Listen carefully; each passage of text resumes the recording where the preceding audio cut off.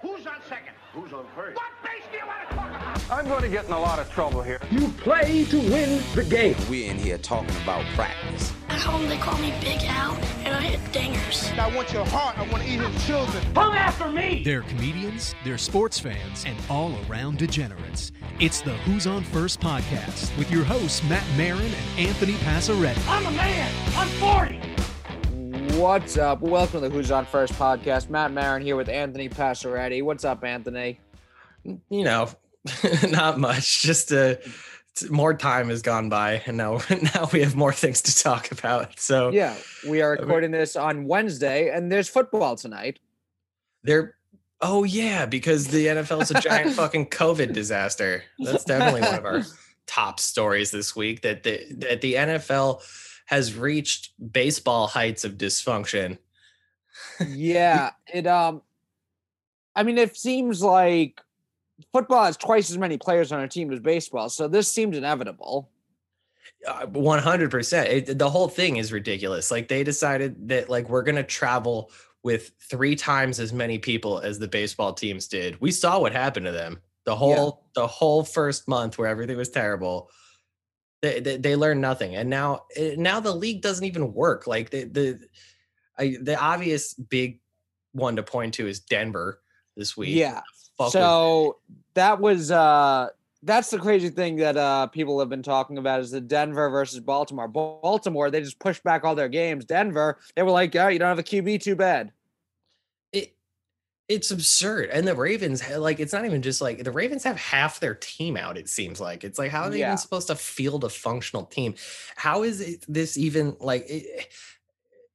Whoever wins this year, like, of all the sports, it turns out that I think the NFL is going to be the one that's looked back this year on as like, wow, I guess they played it, but like, should they have? Like, who cares? Like, it was like half the teams were literally just like their practice squad by the end. It seems like it's going to be. Plus, you have an entire division of teams that are laughably fucking bad, regardless of anything else. It's this year is the Denver Broncos this week was the only team where it really was like, but they're out of the playoff picture anyway. If there's more teams that end up through the rest of the year playing the way the Denver Broncos did this week, then yeah, but I don't know. It's going to get worse though. Like, none of this is going to get better anytime soon. Like, it's going to get progressively worse every single time. Like, the Ravens have like stars out. I'm sure you're going to get something like how the Dodgers did in the World Series, where there's going to be some kind of like one of the good teams had something and tried to cover it up and fucked it up. It's ridiculous. Like, watching it on Thanksgiving, even the Thanksgiving games. Did you watch them? Unfortunately. Yeah, they were terrible. That fake punt the Cowboys ran on their own 20 was one of the most baffling play call decisions I've ever seen. And I was rooting against them, and I was still like, what are you doing? That's not fun. Yeah. So normally my Thanksgiving is ignoring my family and watching football, but this year I was the smaller portion of the family who I actually enjoy. And then this is the first year it was reversed because the Cowboys were getting destroyed by the Washington football team. I ignored football to talk to my family. That's how bad things got. The only reason I was having a good time with it was I picked a 1-game 5-person DraftKings team and like made it to the pay tier. So I was like, nice. You know what? At the end of the day, nothing is too shitty if I'm making money off of it. Yeah, could have been worse. And then the Lions-Texans game wasn't bad, but it wasn't anything stood out. The Lions have been ruining, like, the Lions are terrible consistently. Yeah. It's unbelievable that a good team, like, of all the teams in that division, the other 3 are good sometimes. Like, there could be good competitive Thanksgiving games if it was any of the other ones, but no, it has to be the Lions. It's this tradition where you get together with your family and watch Detroit suck. It's too bad. Yeah, there were a couple years when they had Calvin Johnson and Matt Stafford, and Matt Stafford I do still think is one of the most underrated quarterbacks in the NFL. Because he plays for the Lions, but actually him and what he does is incredible. He's very good. Yeah, I think it's really hard to like judge him because like I get what you're saying, but at the same time, like you could also call him like overrated because the total time he was playing with Calvin Johnson, he had the option to just huck 70-yard passes to a machine of a receiver. So his yards numbers could be inflated by having literally maybe like arguably the best receiver like he's in Maybe the conversation ever. of all time. Yeah, but of his era, 1000%. Yeah.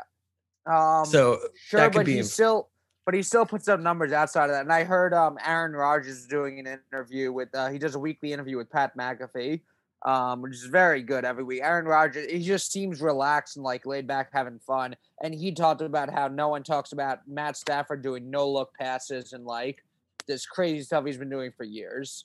And just how good he is, not just numbers wise, but individually on plays, throws he makes. And granted, he was able to chuck it up to Calvin Johnson for a while, but outside of just that, it's not only on those plays that he does well. I remember an interview with him. I think he did like 60 Minutes or something, like his third season in the league. And he said something to the effect of, the first season I had in the Lions was really hard because I had never quarterbacked a losing football team before, which sounded impressive until you start to think like 3 years at the University of Georgia and 4 years at the best prep high school. Like, no shit, you didn't go. If you were on a losing team, you wouldn't be here, you fucking idiot. Like that was the same thing with Joe Burrow. Like when he lost like with the Bengals, he's like, this is the first game I've lost in 5 years. Yeah, it's like, welcome to the fucking big time. This is what you wanted. Nobody wins all the time here. Sure, but it's just, I mean, imagine living that life where you've been only winning for so long, and then all of a sudden you're on a losing. It's got to be kind of like being shell-shocked. Well, yeah, but he said it in a way that he thought it wasn't a possibility, and I was like, well, that should have the possibility of being like, you're on the worst team your first year usually. Yeah, but when you're 21 and all you've done is win, you feel like, I'm gonna go in the NFL and turn this whole team around. We'll be winning now because I'm here. You just when I was the attitude of a dummy, though. That's why I'm kind of laughing at him. Okay, what 21-year-old who was just drafted into a professional sport isn't going to be a dummy? What 21-year-old period? Sure, I know. That's fine. Yes, absolutely that too. But I'm just pointing it out because I remembered this time, and I think it's funny. It is funny. The NFL is my friggin' Giants are 3 games in a row won, and now they're in the lead. It's absurd. This is the worst division ever. It's ridiculous to watch, and watching the Cowboys and Washington football team play was so obvious that that's why the division is what it is. Like, you were watching 2 teams who almost didn't seem like they wanted to win. They just kept giving it to each other. Everybody kept having chances, not because both teams were good, because both teams were bad. Nobody could close out the game. People kept each other in it. It was people not going out of bounds when they need to, just like basic fundamental shit that you would watch a good team do. Neither team was doing. It was it was who was going to be the less bad team. And it seems like that's going to be the entire division. And whoever the representative is, if they win a playoff game, I can't wait to see the reaction from people all over. People will be so pissed. It would be like a 16 beating a 1. Yeah, even worse, because at least like the 16 seed had a winning record in their division. Oh, right. Yeah, like they earned it. They didn't just they're like the best team from the America East Conference or whatever. They're at least like good. They at least played good against the teams they played against, even if they played against bad teams.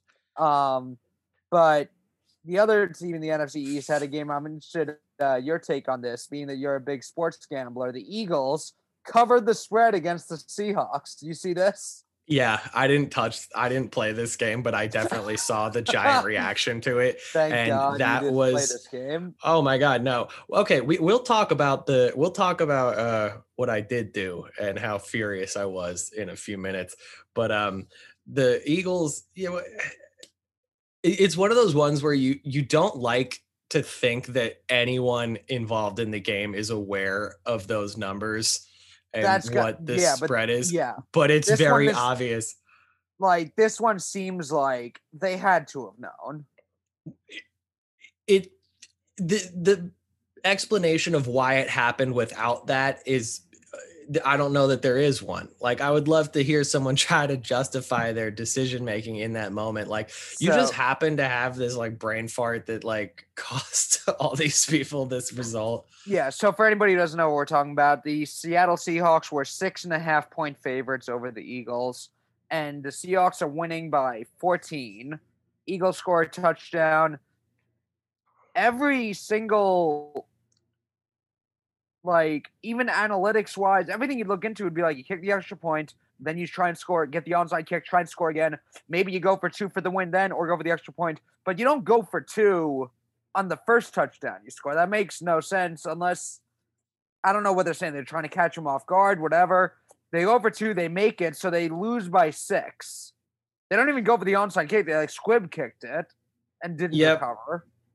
So it seemed like they were just trying to not lose by 6. Yeah. Yeah, the Eagles are not my favorite. And then watching that, it was just like, I'm so glad that I wasn't invested in the Eagles today at all, positively or negative. I was about to say good. I don't know. That's up for interpretation. But there is a movie about sports betting called The Runner, where John Goodman runs this like network of sports books in Vegas. And this line that gets repeated through the whole movie is never bet on the Eagles. The Eagles will never let you cover. And I was thinking about that a lot during that whole thing, that the Eagles will fuck you in gambling. Yeah. So maybe this is a running problem in Philadelphia because the movie came out 22 years ago. Maybe. But yeah, that was but then I saw a lot of that over Twitter, people saying this is one of the worst, craziest bad beats of all time in gambling. But also, what if somebody bet on the Eagles? What about those people who must be thrilled? Yeah, no, that's always the other side of it. And then what you have to start like thinking about is like at the books, there probably was a lot more money on the other result. There was like 70%, I think, of the bets were on the Seahawks. So that's an absolute win for the casinos. They don't care that they have to pay those people a little bit. They take everything from everyone else and give some of it to those winners, and then they keep it. It's why they always win. It's a fucking perfect system. Yeah. Oh man, I wish I owned a casino so badly. I don't give a shit about the moral implications of any of that. I would love to just sit there all day and just watch people just toss money at me just because I've promised them some sort of fun or maybe some sort of riches later. It sounds like the greatest racket of all time. And the idea that someone could fuck it up is amazing to me, but people do it all the time. This isn't just like a Trump slam kind of thing. Like casinos close in Atlantic City like every 6 months. Yeah. I don't get it. It seems like a win-win scenario, but you have to get you have to just keep people in there. So I guess if you go to, but of all the ways this country has screwed Native American people, giving them license to just take money back that way is one of the funniest versions of like, here, sorry, like you guys can do this. I love that so much. One of the things they're allowed to do is just take money from people. The real poetic justice would be if casinos made a bunch of money on a Washington football team game. They probably have. And speaking of casinos and a mobile casino who can fuck themselves to death, DraftKings can fuck off forever because of this Mike Tyson bullshit. Oh yeah, I forgot. Yeah, I forgot that fight was this week, and of course we're going to talk about this. Yes, this is perhaps, in my eyes, the top story of the week. Mike Tyson comes out of retirement because acid told him to. I don't know if you saw that interview. He was tripping his balls off and had a vision. He said he got really high before the fight. Oh, no, he smoked weed before the fight. At some point, like a year ago, he was tripping his face off and had a vision that he needed to get back in perfect shape and fight somebody, which is kind of not what psychedelics usually tell people to do. It's usually a lot more peaceful than that. There isn't usually a go to war message coming out of those things. But either way, so for Mike Tyson's brain, maybe. Yeah, exactly. He does not have the brain of most people, for sure. All right, so I watched most of this whole thing. I watched like 3 of the undercards and then the 2 main events. The other main event we can definitely get into also. But the main focus of this is the shit ended in a draw, and Tyson obviously won. I don't know if this is some reference to how corrupt boxing used to be. And now they're just like, look, we can do it too. We're DraftKings. We're going to rig the shit out of this because no one fucking had draw. There was millions of dollars on either result. Tyson was a pretty heavy favorite. If you bet $50, you were only getting 21 back. So all these people that put like 150, it just gets raked by the house. Tyson had triple the amount of power punches landed. He won every fucking round on the cards, and then they just called it a draw. And he's sitting there like, I'm definitely going to fight again later. And it's like, you motherfucker, Mike Tyson Mysteries got canceled for this. You can't even fucking give me a fucking win. Like, yeah. I know those figures because maybe I did lose that exact amount of money on this stupid fucking piece of shit rigged ass garbage. So I will say, as far as the fight goes, it was better than I thought it would be. Tyson, like, still looks like he has power. Yeah, I wouldn't want to fucking get in the... I mean, respect to Roy Jones Jr., who just cashed one of the biggest checks of all time for taking a beating from Mike Tyson in his 50s, which is something very few men could handle. Yeah. In general, what you thought a fight with two guys in their 50s, one who hasn't fought in 15 years was going to be, it was better than that, whatever you thought it was going to be. It was actually like it actually seemed like not terrible. Yeah. It was fine. Yeah, it visually looked fine. You could tell that nobody was really going for a knockout. I know Tyson's team was like, we're definitely going for the knockout, but it definitely felt more technical than that. The other it was fun to watch. I would say I found a stream for it. I didn't pay for it. It didn't seem like the type of thing I would want to pay for. I will say I was more interested in this than I was Conor McGregor versus Floyd Mayweather. Yeah, because this was at least two people who like belonged in this sport. Like it wasn't a pub. Well, also with Floyd and Conor, I knew exactly what was going to happen, and it wasn't of interest to me. With this, I had no idea what was going to happen. I mean, looking back on it with how many like regulations and rules they had set, like draw was sort of the option that everyone, like anyone that was smart. But again, this is, hindsight's 2020. The overall production of the thing I thought was really, really impressive. How they had like in between every single fight, they had like a very famous rapper come out and do like a set. They like, and the whole thing was uncensored, commentary and all. The broadcasters could say shit and fuck if they wanted to. You could smoke weed on TV. Snoop Dogg and Wiz Khalifa at certain points just started smoking weed on a fucking huge broadcast, which I love that. That's a nice sign of the time. Snoop was awesome. Yeah, and also the announcement, Mauro Ranallo. I mean, I've liked Mauro Ranallo for a long time. He's a great boxing announcer. He's done wrestling also. And I almost like him better in boxing than wrestling. But as in boxing, he's he adds something to the entire feel of the show. Mm-hmm. Yeah, like he felt like one of the only sort of experts in the room, because largely it was Snoop talking. And like Snoop, do you remember the real quick time when Snoop would sit in on UFC commentating with Rogan, and they eventually kicked him off because he had no idea what the fuck he was talking about, and he ended up being like disrespectful to like half the lower card fighters. He's like, oh, who the fuck is this loser, whatever. Like they were like, you gotta get out of here.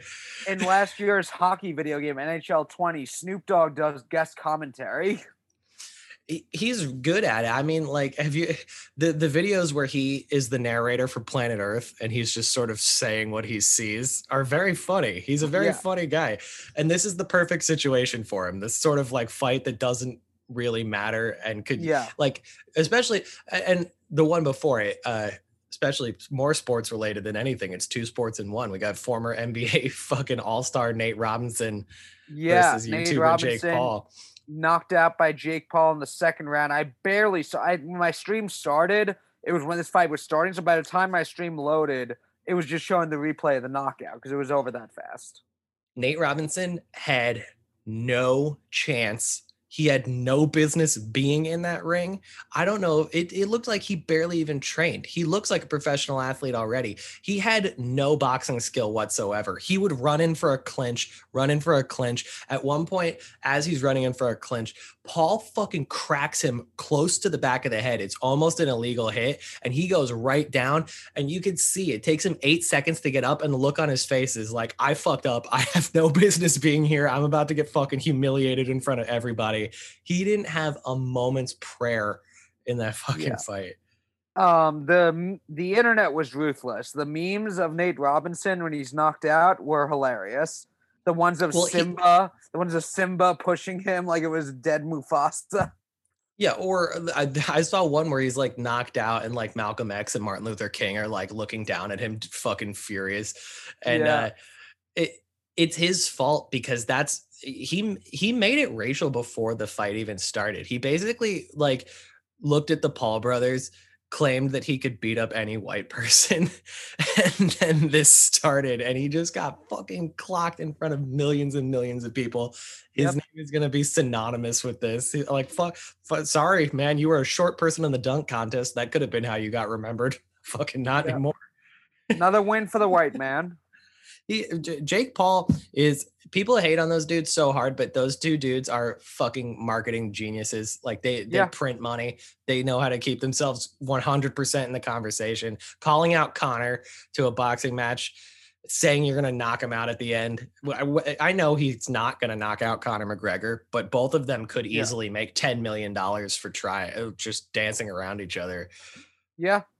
100%. And I still think Nate Robinson will be remembered for the dunk contest more than this. This will be like a weird post-career thing. Jose Canseco did celebrity boxing too. People don't remember that as much.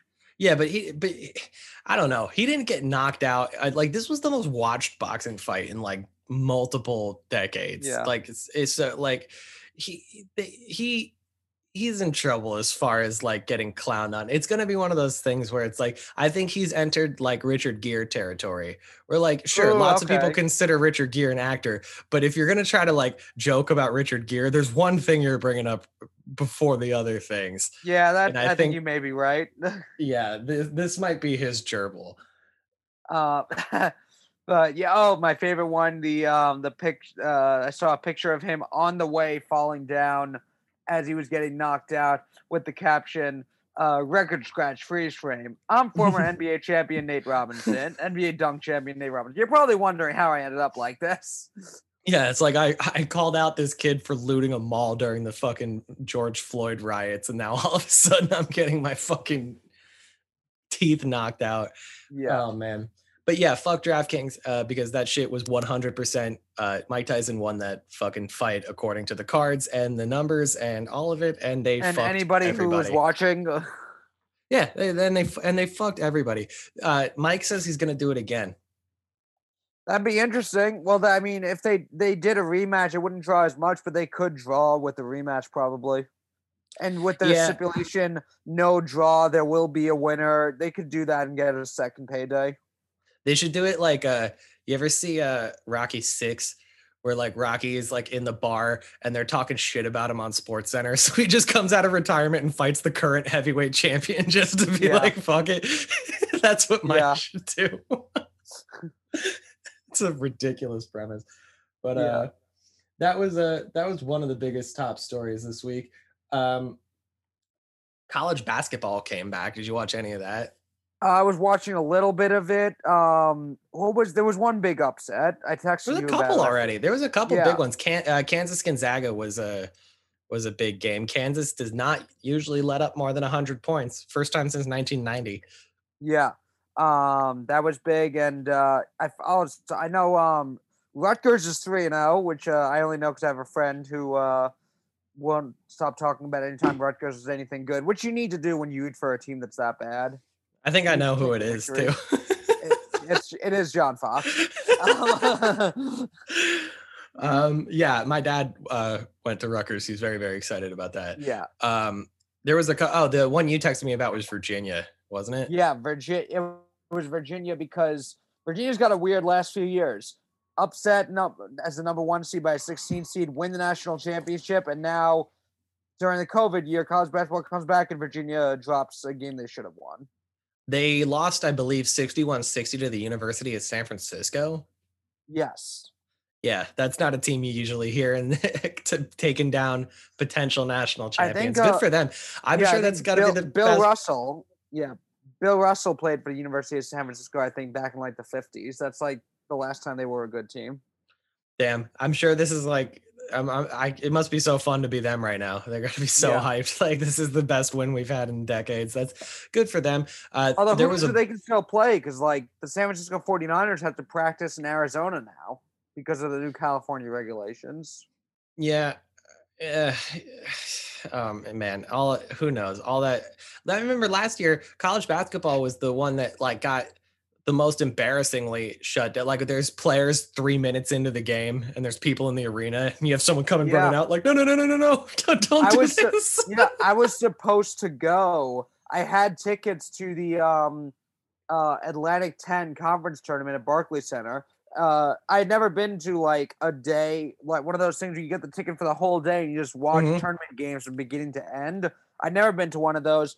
And the Atlantic 10 is not a great conference. They had Dayton, where Obi Toppin was playing, who was maybe the most exciting player in college basketball last year, who's now going to be a New York Knick.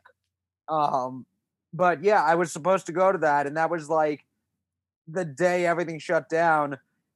It was like there were announcements of the other tournaments being shut down. Big East tournament shut down, Big Ten shut down, the SEC. But there was no announcement about the Atlantic 10 because it's not as big of a conference. So it was like 1:00 and I was like supposed to be there at 1 for the first game. And I'm looking, I'm like, doesn't seem like that game's happening. I guess it's canceled. And then later I found out that was canceled too. But that was like the last one that was like announced or was announced that publicly because it was like such a lesser like known conference. Yeah. That was also what was going to make it fun is that it probably wasn't going to be super packed because no one's really coming to watch St. Bonaventure play or LaSalle University play. But that would have been great. Just walk around all day. I was going to go with a friend of mine who's a big college basketball fan. Former guest who's on first, actually, Veronica Garza. We were supposed to go to that. Yeah. Ooh, I should. Sorry, I brought up Kansas. She's like the biggest Kansas super fan ever. Yeah. But yeah, I those are very fun. And I believe I know a couple of people who are going to go to the Big East one at Madison Square Garden, and they decided in the morning not to, and then by 3:00 the whole world was done. Yeah. We'll see. Nuts. I think I just saw Fauci did like an interview, was asked when fans come back fully, and he said probably like end of summer 2021 is what he was thinking. End of next summer, maybe. Yeah. I've had concert tickets that were supposed to be for the beginning of August of this year, and as of now it's been postponed to the middle of September next year. So I'm kind of I'm hoping that timeline is right. What was the concert? My Chemical Romance's reunion tour. Oh hell yeah. It's one of the only things like the idea, like if you had asked me like at the start of the pandemic, like, why are you so upset? Like I lost my job and all my livelihood would be 3 and 4 to I had My Chemical Romance tickets and they were shooting a new Jackass movie. And I was much more upset about 2 of those things than the other 2. Yeah. But there was one other big college story this week coming out of the college football world. Someone named Sarah Fuller came and filled in a COVID hole. Vanderbilt had the very first female player in a big conference school college football game. Yeah. Woman kicker came in. She didn't fuck it up. She made the kick, right? She did. Did you watch the clip? Yeah. Yeah. The replies to it were very, very funny to read because there was definitely some people who were going in there like, I don't care if she kicks this shit 800 yards out of the stadium. I am going to fucking hate on this. Like, I do not fucking care. And then there was some other people who were legitimately questioning it because if you watch it, it's not your standard deep kick kickoff. It's like a very sort of placed, you wouldn't call it squib exactly, but it right. There is a play in. Yeah, you're right. It wasn't a field goal. It was a kickoff. It was. She did the opening second half kickoff. Yeah. and they lost this game 41-0. So had they tried to kick a field goal, she would have done it, but they didn't get there. Right. And this kick wasn't your standard back of the end zone kick. It was placed. They were trying. So if this was the play call and it was done on purpose, it was an immaculately good kick. She kicked it directly to the person that they wanted to fall on it. But then in the thing, anyone that was expecting the bomb kick and doesn't know football enough to know that is a play where you try to kick it directly to someone who like isn't fast and hope they just sort of fall on it to prevent a return. So the replies were very funny. People were going at each other's throats all over someone who did one kickoff in a 41-0 loss. Right. Yeah. And it's so funny because something like that becomes so like everyone's got an agenda to it that it doesn't matter what happens anymore. Because if it's a great kick, people are going to be mad about it no matter what. And if it's a terrible kick, there'll be people saying how it's an amazing thing and she's great no matter what. Mm-hmm. Yeah. That's sort of, the discourse around it had next to nothing to do with the actual kick. And she is a member of Vanderbilt's soccer team. And at the end of the day, it's like, you know what, good for her. Good for her. She gets to have that record. She gets to have that forever. Her name kind of goes down in athletic history. How many, it's probably the way she was going to do it, not taking away anything from anybody. Her career at Vanderbilt soccer probably wasn't going to put her in the national stage of sports history. Yeah. I wonder if there's ever a chance of a woman who is a really good kicker being in the NFL. Yeah, I think that why not? That's one of those jobs that's so meritocracy. Like, can you fucking kick this through the thing consistently? Yes or no? And if the answer is yes, I don't think they care if they have a vagina or not. And then I wonder with other sports, there's certain things where I don't think you'll get a woman who can pitch as fast as man in Major League Baseball. Pitch? No. But like, imagine I could definitely pinch runner, maybe, but like defensive replacement. I don't know. You get some like Ronda Rousey lady behind the plate, maybe just some solid, like I can be a catcher. Like I can I can hit and I can friggin' park myself back there. I actually think like catcher might be one of the ones that you like of all the baseball positions. Cause the pitching mechanic is so different. Yeah. But in basketball, I could see it in basketball having a girl as your point guard. Yeah, they'd have to be real quick. Yeah. Maybe. I think you're probably right. I think place kicker is probably the first one that they'll break through with. Yeah, I couldn't see it in hockey, a woman being in NHL. Maybe at goalie. Yeah, I think the thing that we're both kind of landing on here is just like over the course of history, the speed differentials, like the speed splits, even in like Olympic world records are just clearly a little different. So we're picking positions where you don't run, where it's all about reflexes and eye coordination and shit. Yeah. I'm just wondering in the next 50 years or so, if you end up seeing some integration. I don't think it'll ever be fully integrated. I mean, I can't say ever. In 100 years from now with hormones and stuff, who knows? But at least in our lifetimes, I don't see it becoming fully integrated, but maybe here and there, things like that. As long as we don't let them vote, I'm okay with that. Yeah, it's one of those like I'm fine with literally anybody who can play. I don't care. Yeah. I don't care who they are. Can you do it? Cool. Yeah. Can you not? Oh, well, sorry. Do something else. Yeah. It's sort of like, I enjoy how cut and dry that is. Like, that's one of my favorite parts about liking sports, because so much of what I like and like what we like is the opposite of meritocracy. There's 1,000 factors that have nothing to do with how good a writer or performer you are, that, or like even just liking something. There's no objective good movie or comedy. It's like, you could show it to a room of 50 people, 10 will love it, 10 will hate it, 30 will forget it by the time it's over. Yeah. It's like, but there is an objective winner or a loser in sports, which is fantastic. It kind of keeps my sanity. I think it's why I'm still a sports fan, as a lot of, I don't know a ton of them in person. And I think it's why so many like people in our other world, in like comedy or other entertainment or artistic worlds, hate sports, is because they want everything to be objective and they don't like having winners and losers. Maybe. but that's the way I see the world. So yeah, me too. But I'm just saying, when you're in like a comedy or an arts field in general, like a lot of like hipsters who hate sports, or the people who say sports ball, it's because they don't want to exist in a world where they're a loser in any way, and they don't want to exist in a world where there are losers. They'd rather be like, well, I can have my thing, you can have your thing, and we can like argue and debate about the writing of whatever comic book or whatever, but they don't want there to actually be, you can say, well, you made more money than me, but I think this is better. They don't want there to actually be a winner loser, and that's how it happens.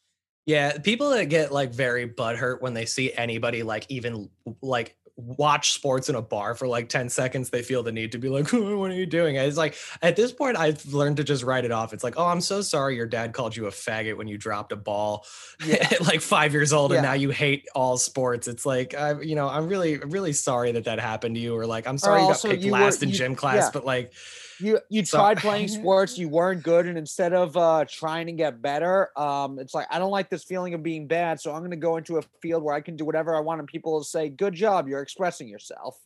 Yeah, or just like not, or just go try something else and just understand that like there's other shit. I've tried and been bad at many things, sports included, but I don't have this like resentment towards sports because I've figured out that many people were better than me at it. Right. But that's the other side. That's the other side of it, is that we know in comedy, there's a lot of people who are very bad at it that will keep doing it forever, and no one will tell them they're bad because there's no final score saying you've been shut out every day for the last 10 years. You should stop doing this. I miss it so much because I was never very good at the other sides of stand-up. I'm a homebody. I don't like the idea of just sitting somewhere till 3 a.m.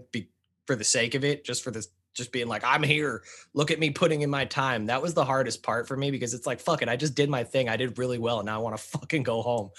But I miss it so much because like on stage, I'd kind of put my shit up against almost anybody else at like the amount of time I was doing it. And I miss that sort of competition nature of it. But there's a fun, if you don't get too crazy with it, where you're like comparing yourself to everyone else so much, you can be competitive with yourself, and there is like competition to it. But yeah, there's definitely, because it's such an art form, people don't like, a lot of those people aren't into sports because they can't handle the idea of an actual meritocracy. Yeah, well, and the issue with that, like, and shows have tried, because it's just not what people are interested for. Like, I forget which late night show did it, but they decided to stop reading names on packets. Like, they were just taking shit blind, and then they just hired a room of 17 people that look exactly the fucking same, with the exact same background. And it's like, well, it doesn't necessarily work to try to like, because then the problem becomes you're having two people who aren't the arbiters of anything judging like, oh, these are the good ones versus these are the bad ones. And it's like, no, those are just the ones you fucking like. There's a difference. Yeah. But it's the same thing. Like I've been slogging my way through movies I don't like because they're on like box office lists, and now I'm in the middle of the friggin' Hobbits, and I've learned, like, you know what, this shit just isn't for me. I could go on list. Why does every character get to die 4 times? It's like, yo, fucking die once. But people love it, and you know what? I'm not gonna call them bad. They're not for me. I wish more people could land on those type of just in things. General, especially with sports stuff. People who will hate sports just can't accept. It's so, because sports is so overwhelmingly popular. I think people will feel drowned by it, or like overwhelmed by it, even if they aren't a sports fan. Especially they grow up in a small area. It's like, if you hate sports and you live in Cleveland, you can't escape the Browns. Yeah, and I mess this up sometimes myself too, but I always try to remember that if there's an enormous group of people that like something, shitting on it, you're probably always going to be the one that's wrong. It just sort of, no matter what it is, unless, and like, sure, you could start throwing things back at me like Hitler, but sure, like, obviously, like, if there's millions of people that like something, there's something about it that's like clearly doesn't connect with you, but the idea that it's like objective shit that's worthless is a negative attitude, and you will be wrong most of the time you take that stance. I'm curious. I almost think of it like somebody who's really grown up in sports and they hate it would almost be like, I mean, you could talk to this more, growing up in a family where you're going to church every week and it's all religion, and then you hate it. Granted, religion's done more damage to the world than sports. But either way, it's the same mindset where the person who becomes the ultimate militant atheist and is anti-Christian and everything, it's like, you could just not do it anymore. But when you become that and you're so against something, it's like, it's hurting you more than anyone else. Yeah, that one is a little, I mean, that one becomes a little different because like, there's nobody that's like been ousted. I'm sure there is by absolute morons, but like you don't get like ousted from your family if they all love the Vikings and then you're gay. Yeah, like you can like you don't like the rest of your family isn't gonna like if your start whole family, talking about how you're a demon. If your whole family's Vikings fans, they're all probably gay too. Yeah, I mean purple and gold and you got Prince like stroking his penis guitar at half your halftime. So yeah, like I guess that's it's a pretty gay team when you think about it. Yeah, they just call themselves the Vikings to be like, oh look, we're really tough, even though we're gonna wear purple and have Prince singing at halftime. Come on, an animal Prince. Vikings are covered in fucking furs. Yeah, there you go. Yeah, Johnny Boychuk retired too this week. I was just going to get it. You read my mind. Me and you have watched a lot of careers end in comedy, but it's much sadder when it happens in athletics. We were actually at that game. Yeah, it's a point of celebration when it happens in comedy. Yeah. Yeah, it's like when Kramer says something at the Laugh Factory, everybody's very excited. This one was not fun. Yeah, so we were at the game. It was Islanders Canadiens, where someone of the Canadiens fell forward. Their skate came up behind him and caught Johnny Boychuk in the eye. Ended up needing 90 stitches to sew up his eyelid. And yeah, now it just came out this week that Johnny Boychuk's going to be retiring. It's brutal. We knew immediately, like when it happened, we knew something was wrong. I mean, it's very rare you see someone sprint away that quickly. Like the second he popped up off the ice, ran off the ice, gone. And like, you know, everybody's just sort of left like sitting there like, what happened? Like you could see blood a little bit on the ice, and clearly every player was like extraordinarily shaken. It was one of those where like he's off and everybody near him is like fucking spreads out. Like kind of like when you see compound fractures in basketball, like everybody just is like gone from the side. And even those dumbass kids behind us shut up for like 20 seconds. It was brutal. Yeah. And, I've only been to 3 hockey games. I can't believe I saw like the second worst skate cut incident, because the first worst one is one of the most horrifying clips on the internet. Clint Malarchuk with the goalie. Yeah, that's truly one of the most horrifying things ever broadcast. I don't know. The Richard Zednik one is also up there. This is probably top 5 as far as gruesome or dangerous. Thing is, this one didn't really seem like, because you don't see it as much as you saw the others. But yeah, I think it's up there as like gruesome hockey injuries.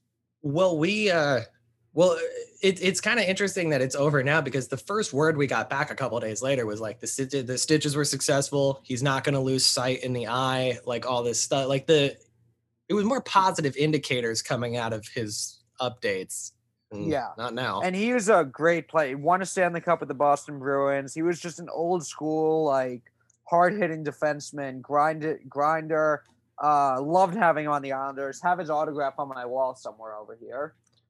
I hope that the NHL takes care of him in some way. If he wants a job, I don't know what he wants in his life, but if he wants to like work for the league or like be a broadcaster, is he somebody that can like talk or something? Like, is he? I mean, it's tough to know if somebody could, like, seeing interviews with him, he seems like he can talk, but you also never know if somebody like he's well spoken, but could he be an announcer? Yeah, for sure. But being able to give the interviews, that is a pretty nice first step in hockey, because I think not all of them can give coherent interviews all the time on TV. It's not quite NASCAR bad.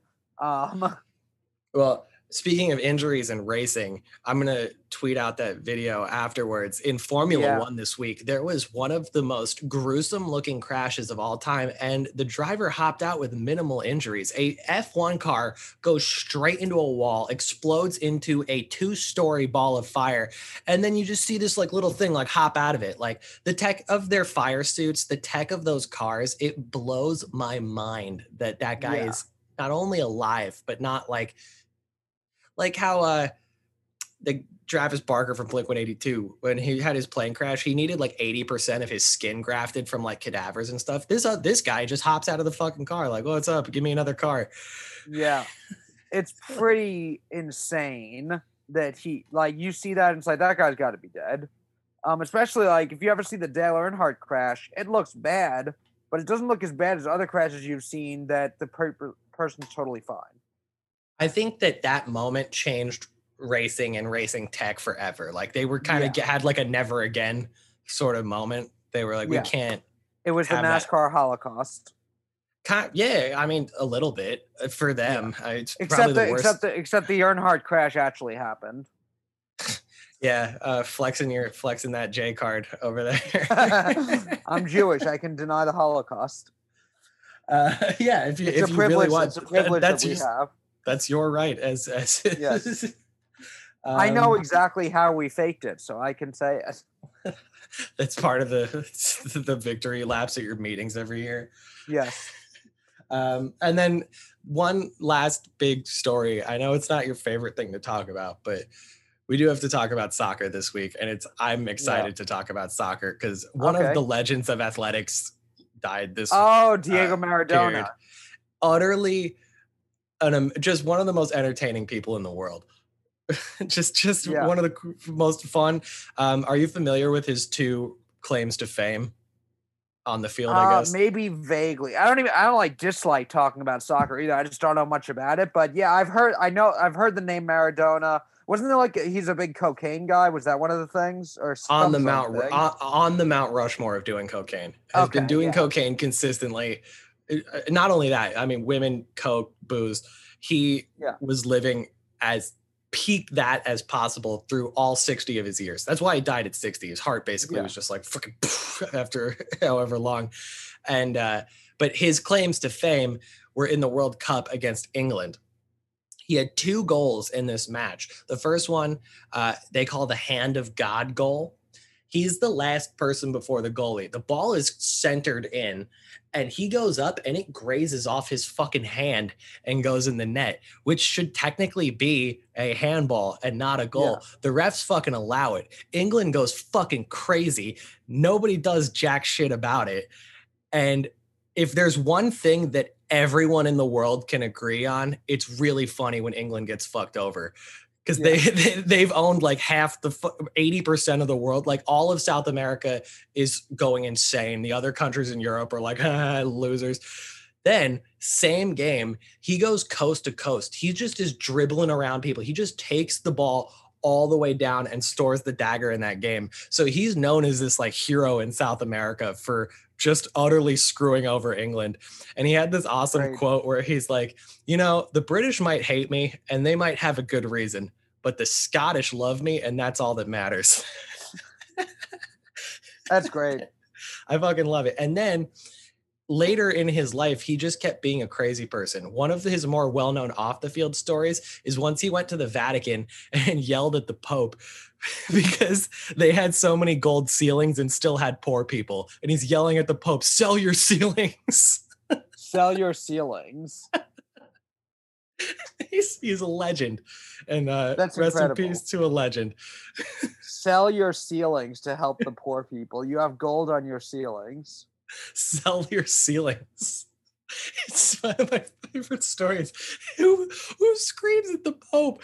I've been to the Vatican and definitely was like gave side eye to a few security cameras and laughed at how many statues have their dicks out for a place that hates gay people so much. But like I didn't go find the fucking Pope's office and start smashing on the door.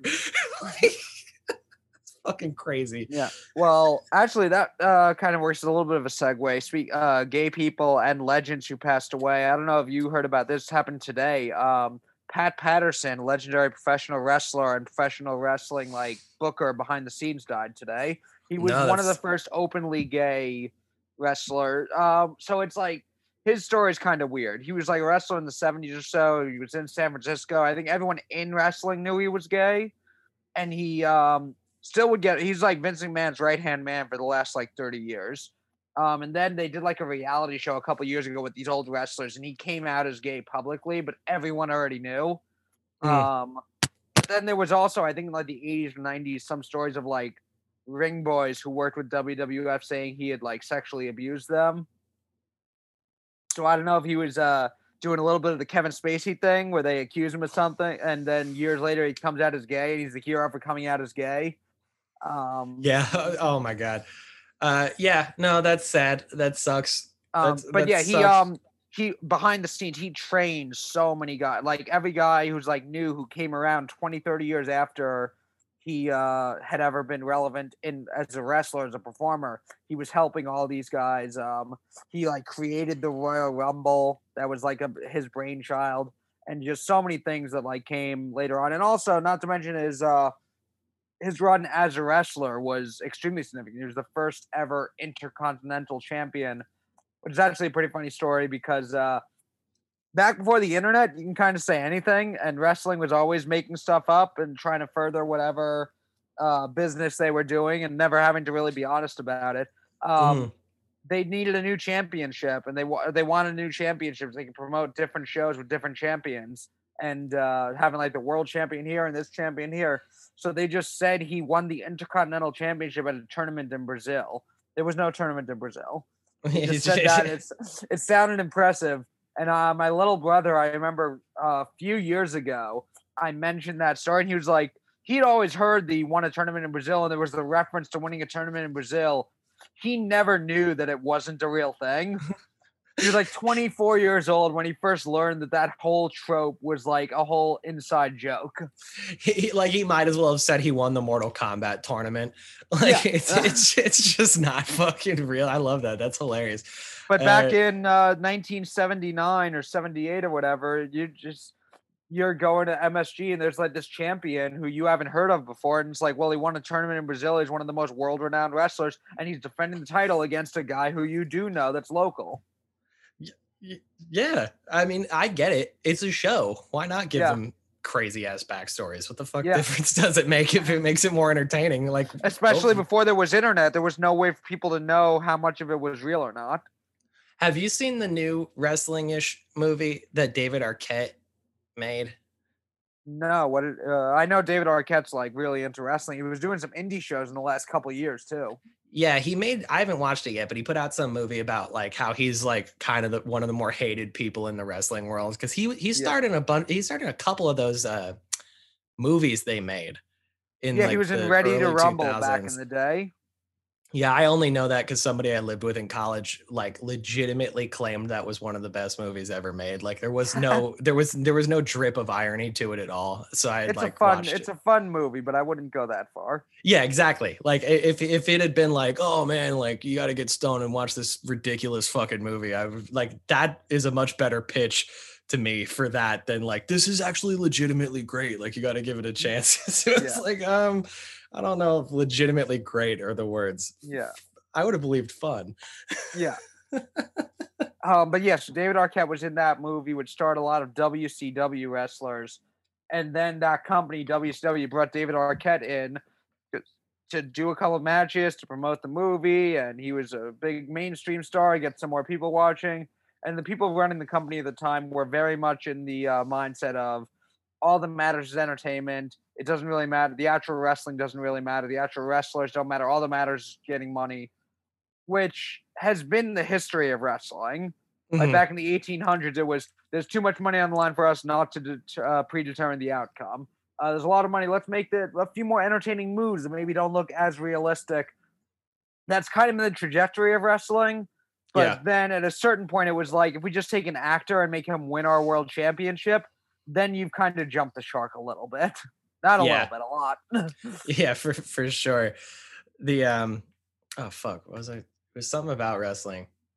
Completely just fucking blanked on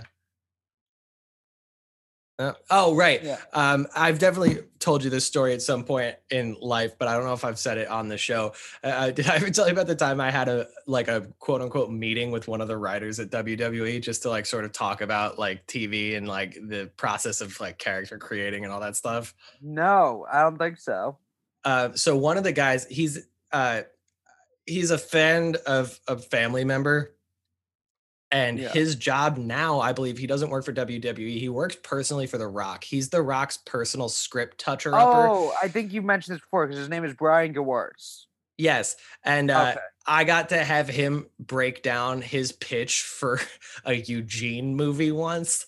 You did tell me about this, but tell the story again because this is great. So I didn't know this. You have to apparently be a very big wrestling fan to know who Eugene is. And apparently the character of Eugene, the entire shtick was that he was special needs. Yeah. And at the time, WWE was paying these people tons of money to just churn out scripts for every character. They just wanted it in the tank. So in case Eugene all of a sudden gets very popular, they can just rush the Eugene movie out. And apparently the Eugene movie would have culminated in him fighting Abraham Lincoln after this like time travel incident. Like it would have just become this like crazy. I think at one point also he like fights an alligator, but he's in a tree. Like it's like this whole like it was one of the most absurd movie pitches I've ever heard in my life. It was clearly just like Eugene's big adventure. Yeah, so this is a long way from like the early 1910s where two of the world's greatest wrestlers had a championship match in Comiskey Park where the outcome was predetermined, but it was still built like the way boxing fights were later on, like the big fight field, the big championship fight. Like that's the way wrestling shows were promoted back in the day. But since the 1800s, it was always like, well, we can't not predetermine the outcome because there's too much money on the line. But there were double crosses too, because they would start to get guys who weren't necessarily as talented wrestlers, but were big names. There was like a college football player who they gave the world title to because he would draw more of an audience. They had him go against like a real wrestler, and the wrestler just pinned him when he wasn't supposed to because they didn't feel like it was good to have somebody who's not a real talented wrestler as champion. So the Eugene movie is a long way from that. Yeah, it definitely took the evolution to get to.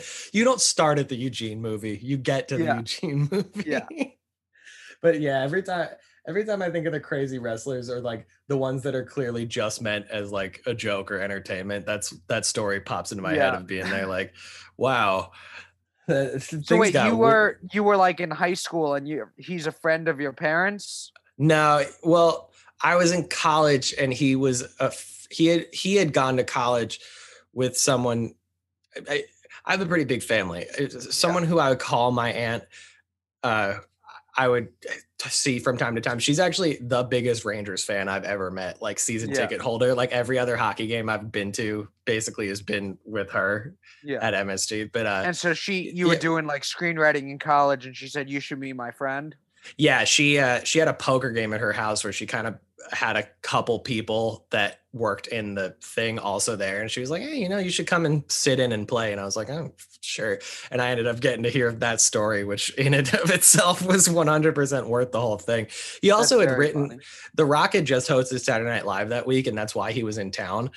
And he told a story about writing a sketch where The Rock and Bobby Moynihan were like doing one of those old time like shit talk promos. Yeah. But then all the like Rock's lines were so obsessive, like just weird. Like Bobby Moynihan would be like, I'm going to pound you into the ground. And then The Rock is like, I checked your internet history. You love Family Guy porn. And then he's like, that's not what we're doing here. And apparently he heard almost the entire cast talking shit about him in another room. Like, who the fuck does this guy think he is trying to write sketches on our show? That's funny. So, yeah.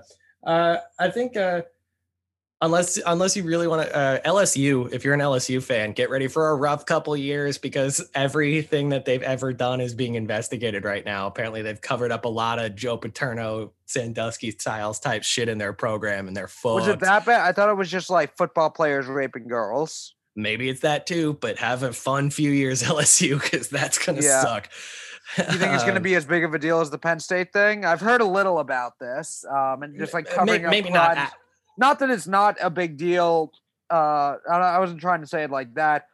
Just more of it's not surprising to me that a college sports or a sports program in general covers up the crimes that their athletes commit.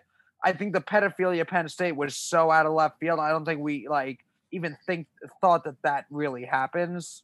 Yeah, we'll see. Who knows? Yeah. It's kind of a roulette wheel which stories end up capturing people's imagination. Maybe there's so much crazy shit going on right now that they'll get to fly under the radar. But if you are an LSU fan, it will suck no matter what. It sucks when that kind of stuff happens because if nothing else, Alabama fans have another fucking thing to fire at you with, or you're not going to be able to compete. Like LSU is in this position where like any kind of sanctions against their recruiting or player acquisition is really going to fucking hurt them because they're in the top conversation for every one of the best players. Yeah. Like even a year of being out of that is going to be catastrophic financially, if not on the field.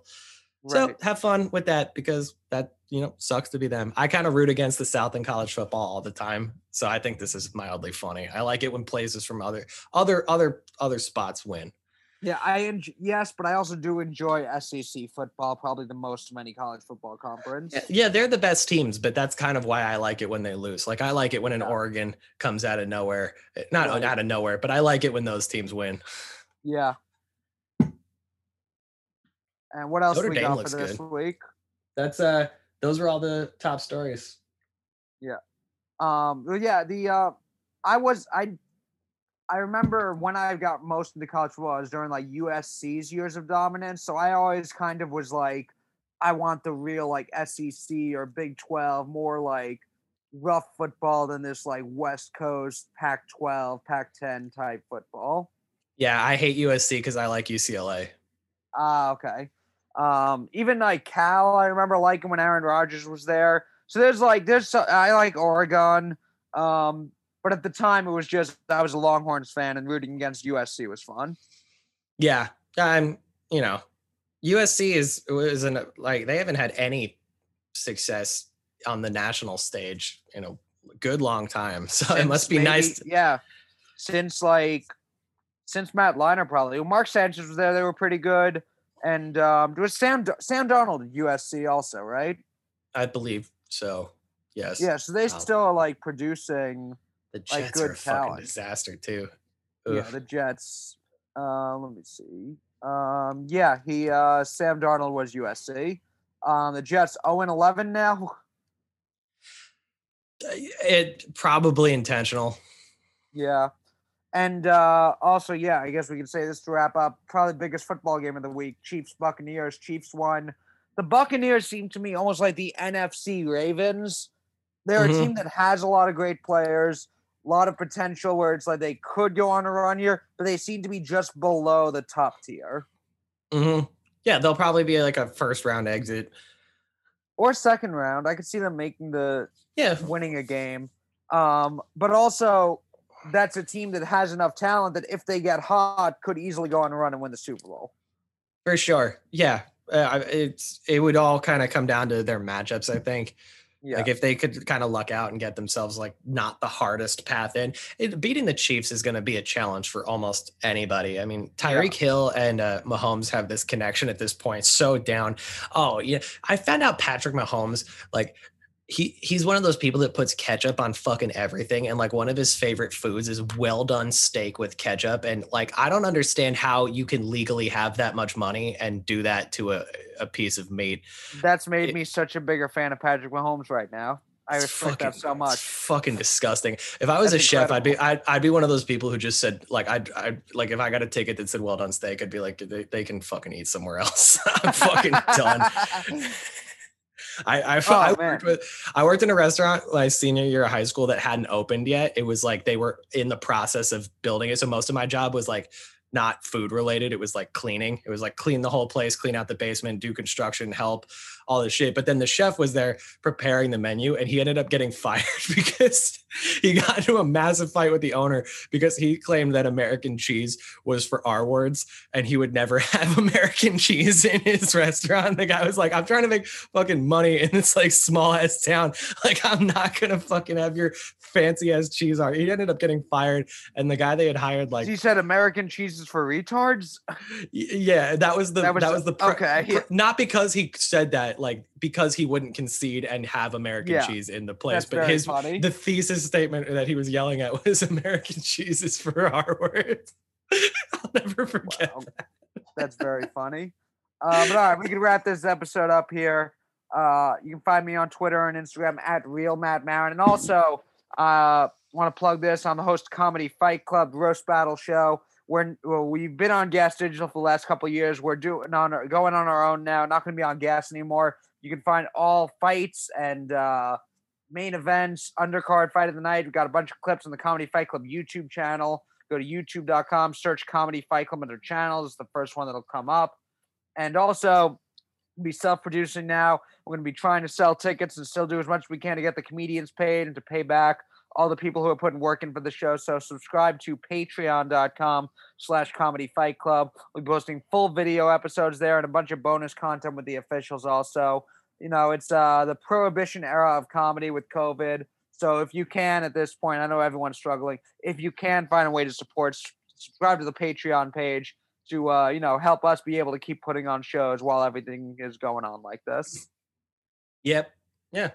Good. I wish you luck. I've thought for a long time. It's very impressive that show just seems to outlast so much different stuff. It just, however long I've been doing comedy, the thing has existed in multiple venues on multiple platforms. That you just through sheer will keep chugging it along. And I know that it would not happen if you weren't working so hard at it. So it has been impressive to watch. Yeah, we just passed 5 years a couple months ago, and we're still going strong as long as we can. We will keep making it happen. Roast comedy is it's not necessarily the industry darling that it has been at some points in the past where they love comedy for roasts. It's not as in vogue as it was 5 years ago for sure. But you guys, but there's still, that's the thing is it's not as in vogue, like quote unquote, but there's still so many, we've been doing the show for so long. There's so many people who love just people saying fucked up jokes and love mean comedy and roast comedy. So we're still doing it out there. If you still like roast comedy, youtube.com, search Comedy Fight Club, and at Comedy Fight NYC on Twitter and Instagram. Yeah, there was I remember the last time I was there, I think it was the one that was outside St. Mark's. If nobody has ever been to this part of Manhattan or whatever that's listening, St. Mark's Place is this, it's what's technically 8th Street. They call it St. Mark's, and it's full of like restaurants and bars, and like it's kind of like where college kids hang out. It's like there's more foot traffic there at night just socially than most places in Manhattan. And they also blocked off the streets from cars at night. So we were doing a show, and it was just people gathered around watching. We did it there a few months before also, and people just gather around and hang out and watch. It feels very much more like a music festival. Like you're one of the small bands at a music festival. Like you're doing your shit and just there's hundreds of thousands of people walking by. And if someone happens to want to stop, they can. But I remember sort of standing towards the back, and there was one college kid that was like wandering by and saw it, and like by 2 things in, like the look on his face was like, what have I stumbled onto? So like, you know, you still got those people out there. Like he was like having the time of his life. He like grabbed me on the shoulder and he's like, can you believe they like just said that? And I was like, yeah, man, I've never been a part of this. And then like 5 minutes later, I like wandered up onto the stage to main event the show. Yeah, like little did this kid know, he just thought I was another co-person who had wandered up to this thing. He was like having the time of his life. But yeah, that's so great. You know, there are still those kind of people out there, I guess. Yeah. And where can we find you on Twitter and Instagram, Anthony? Anthony Pass 94. Pretty sure I've been like shadow banned for saying too much ridiculous shit because I get like 4 to 5 new followers a day and no interaction on anything anymore. I don't know. If anybody, I'm still just working on churning out scripts. I really hope that Joe Biden is serious, that he's going to give everybody more money, and I'm going to save it. See. And then I'm going to try to shoot a movie instead of working around doing all my other shit. Because that was the initial goal anyway. When I first started all this, write your own Eugene movie. Yeah, that was when I first started all this shit. The whole goal was make a movie and be friends with Green Day. And I've done neither of those two things yet. So I'm going to try to kick one into higher gear instead of just sitting on my fucking hands all day. Awesome. All right. Thank you guys for listening, and we'll see you next time.